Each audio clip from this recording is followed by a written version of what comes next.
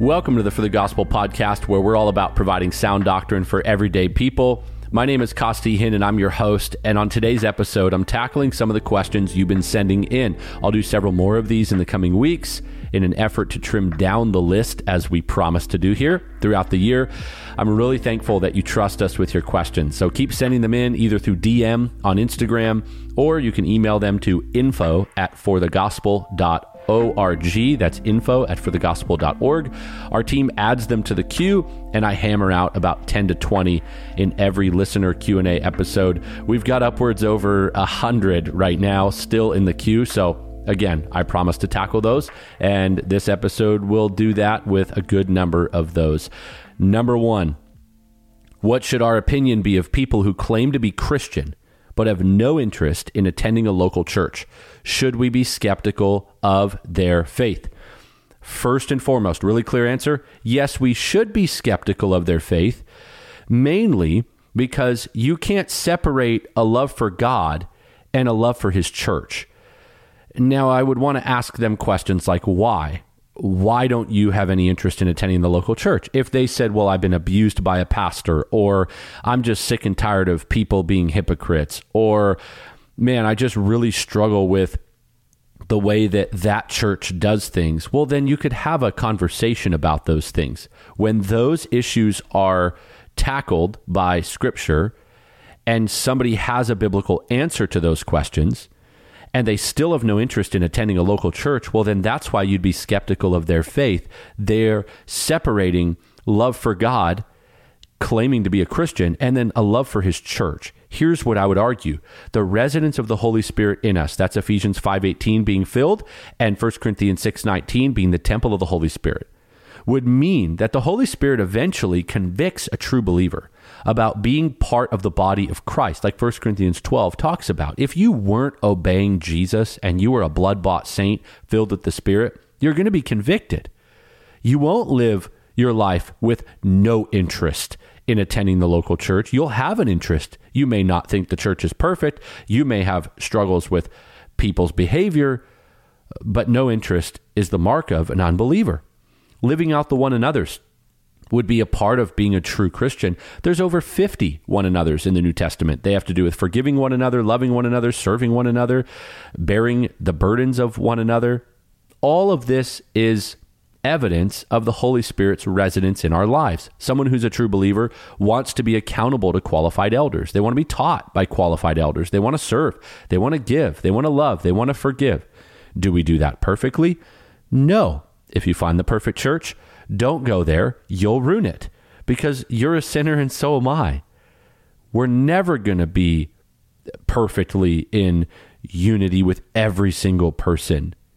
Maybe we have past issues with somebody. Maybe we have a history. Maybe there's scars that have been left by battles in the church. That is all true. That does happen. But a genuine believer, they have interest in attending the local church. So we can be skeptical of someone who says, I love Jesus, I just don't love his people. Number two, why was Rahab's lie justified? This is a great question. Joshua 2, verses 1 to 16 describes Rahab. She's hiding the spies and then is asked, where are they? And like a lot of kids' Bible cartoons, you get these scenes where they say, where did they go? And, Rahab goes, they went that away. And she points away from where they are, and the soldiers go chasing them. Well, Hebrews 11:31 commends her faith. That Rahab was kind. She hid the spies. She helped God's cause.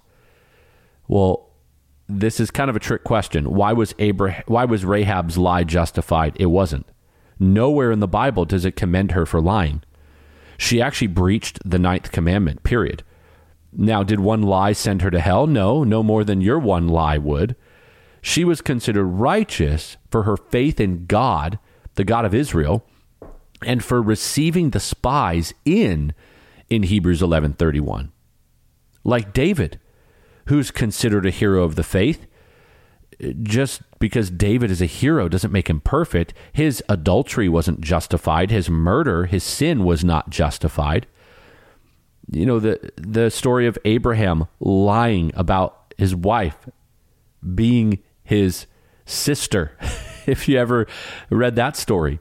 Nowhere in the Bible would it justify his lie, and yet Hebrews 11, the hall of faith, if you will, that whole chapter, reckons his obedience to him as righteousness. And so in that sense, what were the Old Testament heroes doing? They were the embodiment of faith in Yahweh. And that was credited to them as righteousness, the same way that we're saved now by having faith in God. And that faith is evidenced through an obedience. That would mean we actually want to follow this God. Well, Rahab helps God's cause and asks to be remembered, and they remember her. In that sense, she's commended. But nowhere in Scripture, friends, is Rahab's lie justified. The real storyline there is that God saved an outsider. There's definitely some foreshadowing going on of how he would eventually save Gentiles and choose to graft them in, but nowhere is her lie justified. Number 3, and sort of in that same vein of the people of God, we know that God does not show partiality. How is it not partiality for God to only choose Israel in the Old Testament? It's a great question, but again, we need to dial it in a little more. First, you got the idea of God not showing partiality or not being a respecter of persons. Romans 2:11-16, Peter in Acts 10:34 as well. Across the board of Scripture, God is not a respecter of persons. This means that he's not making his decisions based on people's wealth or their social ranking. Next question. We know that God does not show partiality. How is it not partiality for God to only choose Israel in the Old Testament? Well, it's a good question, but we need to dial it in a little bit more. First, Romans 2 verses 11-16 mentions the idea of God not being a respecter of persons, or that he's not partial. Peter in Acts 10:34 as well says something similar. Basically, God is not a respecter of persons. This means he doesn't make decisions about people based on their wealth or their social rank, which is what most of human society did then, and if we're honest, what a lot of people do now. This is why James actually says that you're not supposed to show partiality to the rich in the church. You're supposed to care for all people because they are people.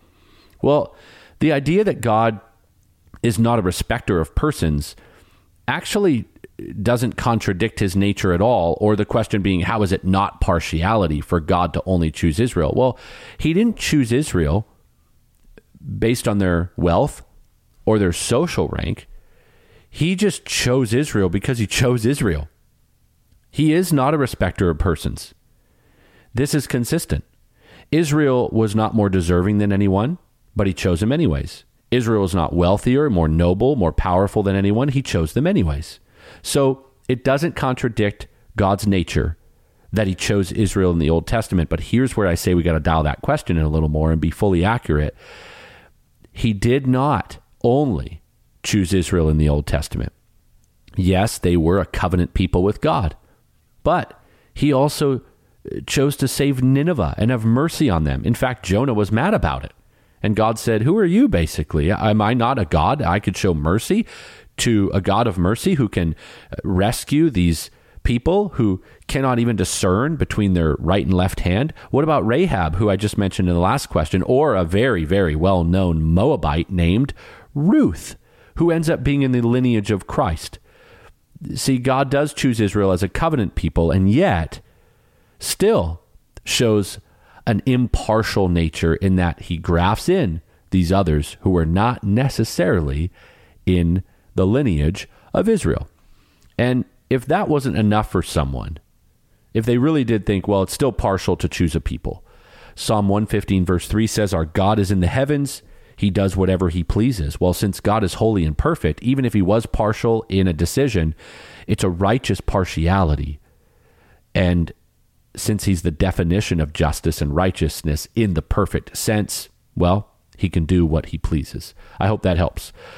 Number 4, What's a good way to start a conversation with a stranger and lead into telling them about the gospel? Well, I would just ask really clear questions. This is my personality, and I always want to be careful merging personality in, because the introvert says, well, my personality is not to talk a lot. Yours is, so you must be the evangelist. No, we're all called to evangelize.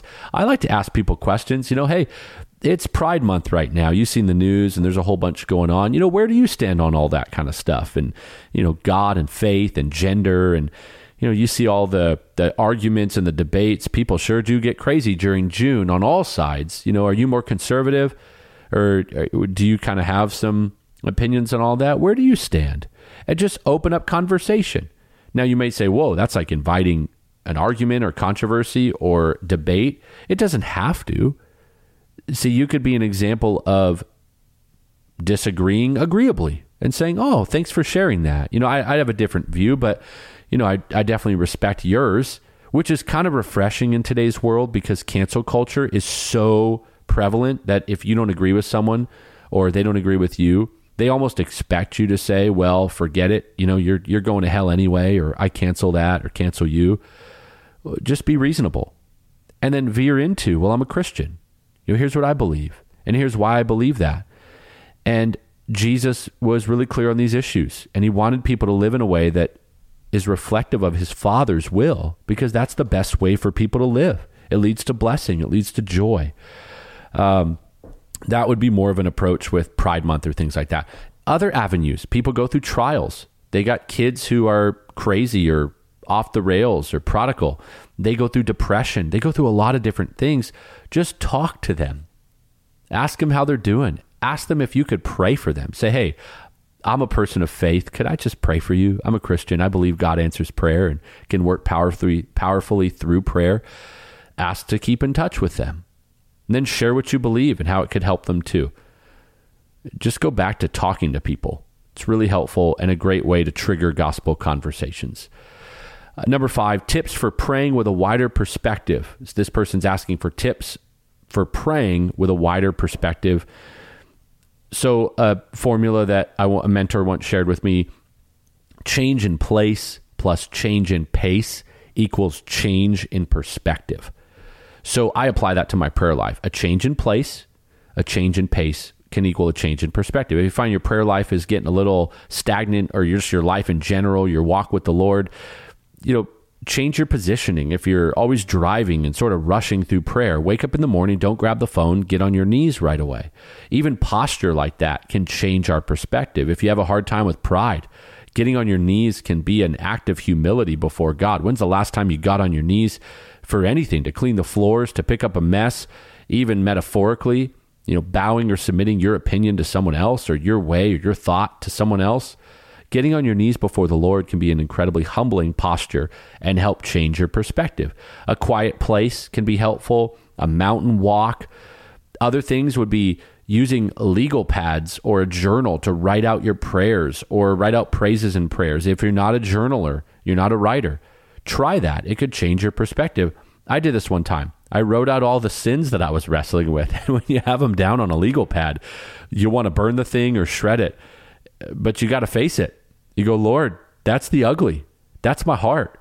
Would you please sanctify that? You just begin praying for each one in light of Scripture. That can lead to a change in perspective. It's so easy to overlook your own sin, but when it's written down, you got to face it. That can be very helpful. I always think as well, ask questions. That may be a change in pace for you. Do you question yourself? Do you ask, who am I? Who do I want to be? Am I humble? You take your biggest dreams and plans and ask, is Jesus involved in those? You ask yourself, how I'm going to get there. Maybe you haven't asked yourself before, am I an entitled person? Am I a person that needs to do some learning? You might want to ask, am I going to end up like my parents? Do I like that? What don't I like about that? How will I address my weaknesses? You take all that to the Lord in prayer. It's very beyond the day-to-day. Your prayer like, hey, God, keep me safe on the way to work. Hey, God, bless me. Hey, God, give me more money. Hey, God, help my kids. Hey, God, protect us all and help me. You start getting really raw and honest in prayer. That will help you with a wider perspective. Last thing I would say, submit to God's will. Pray in your prayer life this way: Lord, here's what I'm asking you to do. Your will be done, even if it doesn't mean getting what I want. Now we're talking perspective. Number 6, how do you continue through ministry with depression? What a question.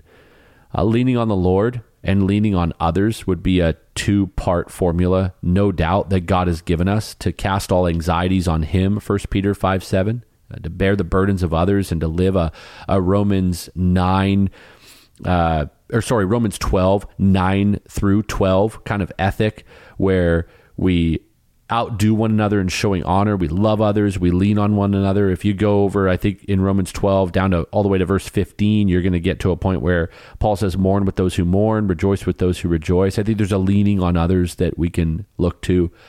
I remember going through a season where I was kind of depressed. I was angry. I was crushed by the weight of things. It was early on in my conversion. I was in ministry. I felt frustrated, neglected. My rhythms were off. I didn't know where to start with things. All of it was just a big ball of emotion and frustration.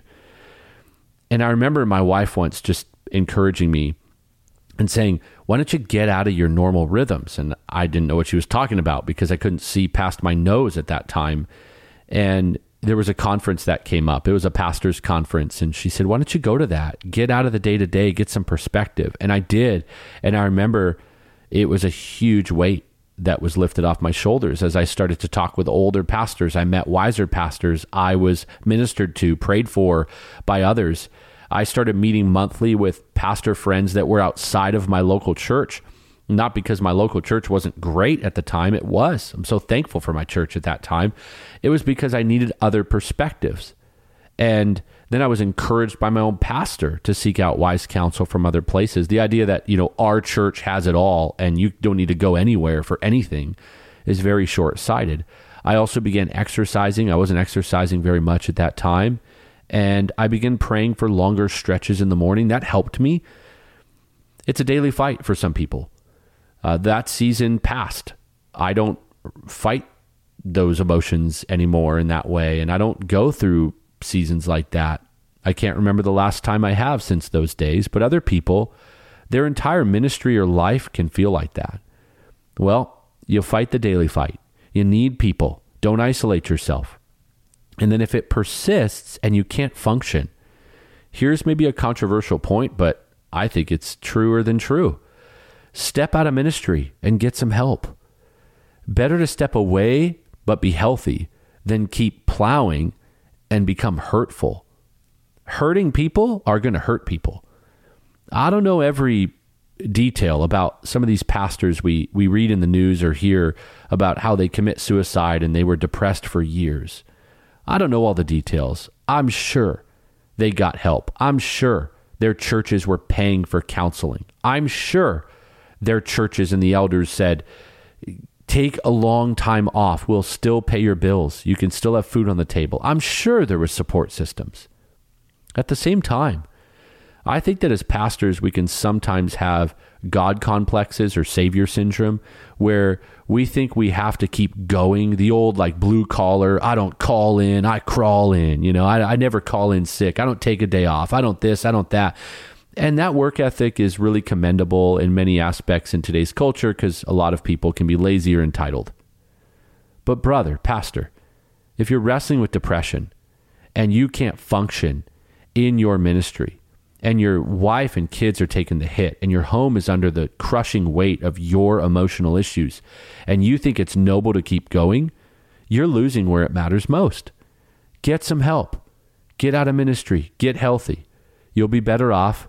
And to be honest, you're not going to stand judged before the Lord because you faithfully addressed your issue and somebody else took the plow and kept going for the Lord's church. He doesn't need us. He can do it. He's fine. He can build it. You may need to get help. Next, does 2 Peter 3:9 advocate against election? Well, there's a couple of ways to address this. First of all, in the context of that passage, Peter is saying God is patient and he is, quote, not slow about his promise as some count slowness, not wishing any to perish, but for all to come to repentance. That's the passage there in 2 Peter 3:9. Seems like God doesn't want anyone to go to hell, that he wants all to repent, and so he's just going to wait super long till everybody gets saved. And obviously that's not what Peter's saying. Ultimately, you could accept an interpretation of this passage to mean that the all is referring to the elect, since he's writing to a group that, even in 1 Peter chapter 1, he calls elect exiles, those whom God has predestined or chosen to be saved. And so if we're honest, no, 2 Peter 3:9 doesn't advocate against election or even contradict the doctrine of election. It just simply says that God is not slow, as you might think he's slow, to these suffering Christians that may be thinking, okay, can he come back yet? I want him to be back yet. And Peter's going, listen, he's not slow as you would count slowness.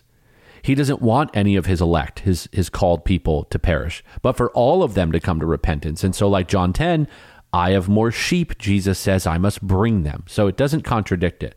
But I think it's helpful to add that passages like 1 Timothy 2:4 need to be reconciled, where Timothy is told by Paul that God wants, kings prayed for and others. He's going through this whole section about people being prayed for. And then he says, God desires all men to be saved and to come to the knowledge of the truth. And you go, whoa, he wants everyone to be saved. So everyone's going to be saved? Well, again, a more classic Reformed position would take this to mean that the all is referring to those whom God has elected to be saved. And so we want to pray for people to be saved and that all who God has called will be. Another view that can be acceptable, and I think John Piper takes this position as well, is God's desire in Scripture is not always God's decree. Or you could say that God has a revealed will, it's what we know in Scripture, and a secret will, what he only knows. So what God desires is that all would be saved and all would be obedient. Of course, sure, he's God, but not all do. And yet what God has decreed will come to pass in that he has chosen a people to be saved. As we mature in the faith and in age, no matter what doctrinal camp you're in, I believe that we begin to see the importance of arguing all of our positions from Scripture. I think people get really emotional over doctrine. We understand that's attached to belief. But two people could disagree. The most important thing is that they're arguing properly from Scripture. You'll see this with the doctrine of atonement and the idea of limited atonement. Maybe you've heard about 4.5-point Calvinism or 5-point Calvinism, the argument for decades over that. You have the 4.5-point Calvinist who says that Christ's blood was, sufficient for all. It was for all. And it is effective, or it buys the elect, and because they believe. That's 4.5-point Calvinism, more or less. And you could slice and dice that a few different ways, but like everything, people will just take it a few different ways. Others argue that his blood was only for the elect, meaning it was not sufficient for all. It was only for the elect. His blood was shed in death for a people. That's it. And that would be 5-point Calvinism. They would say, well, if the blood of Jesus was shed and then it doesn't work, it doesn't actually save someone, how in the world is that possible? Because his blood is spilled in death and it must accomplish exactly what it was purposed for. Jesus didn't shed his blood and then cross his fingers and hope that people would believe or hope that it would work. He paid the price and there it is. And even though it's a free gift, it's a free gift that will accomplish its purpose. It's free in that you don't have to work for your salvation, not free in that you can leave it on the table. If you are one of the called and chosen, his blood is going to buy you.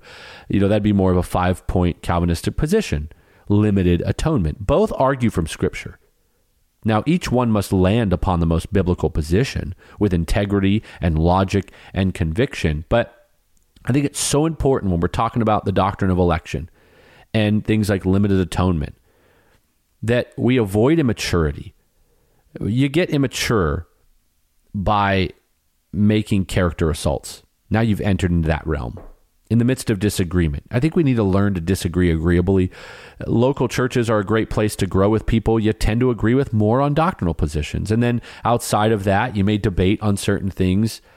Like a family, we should in our local churches know why we believe things. We should have strong convictions. But just because we do it differently doesn't mean we need to slander other families who are still in the bigger family of God. They just don't live in our local house, if you will.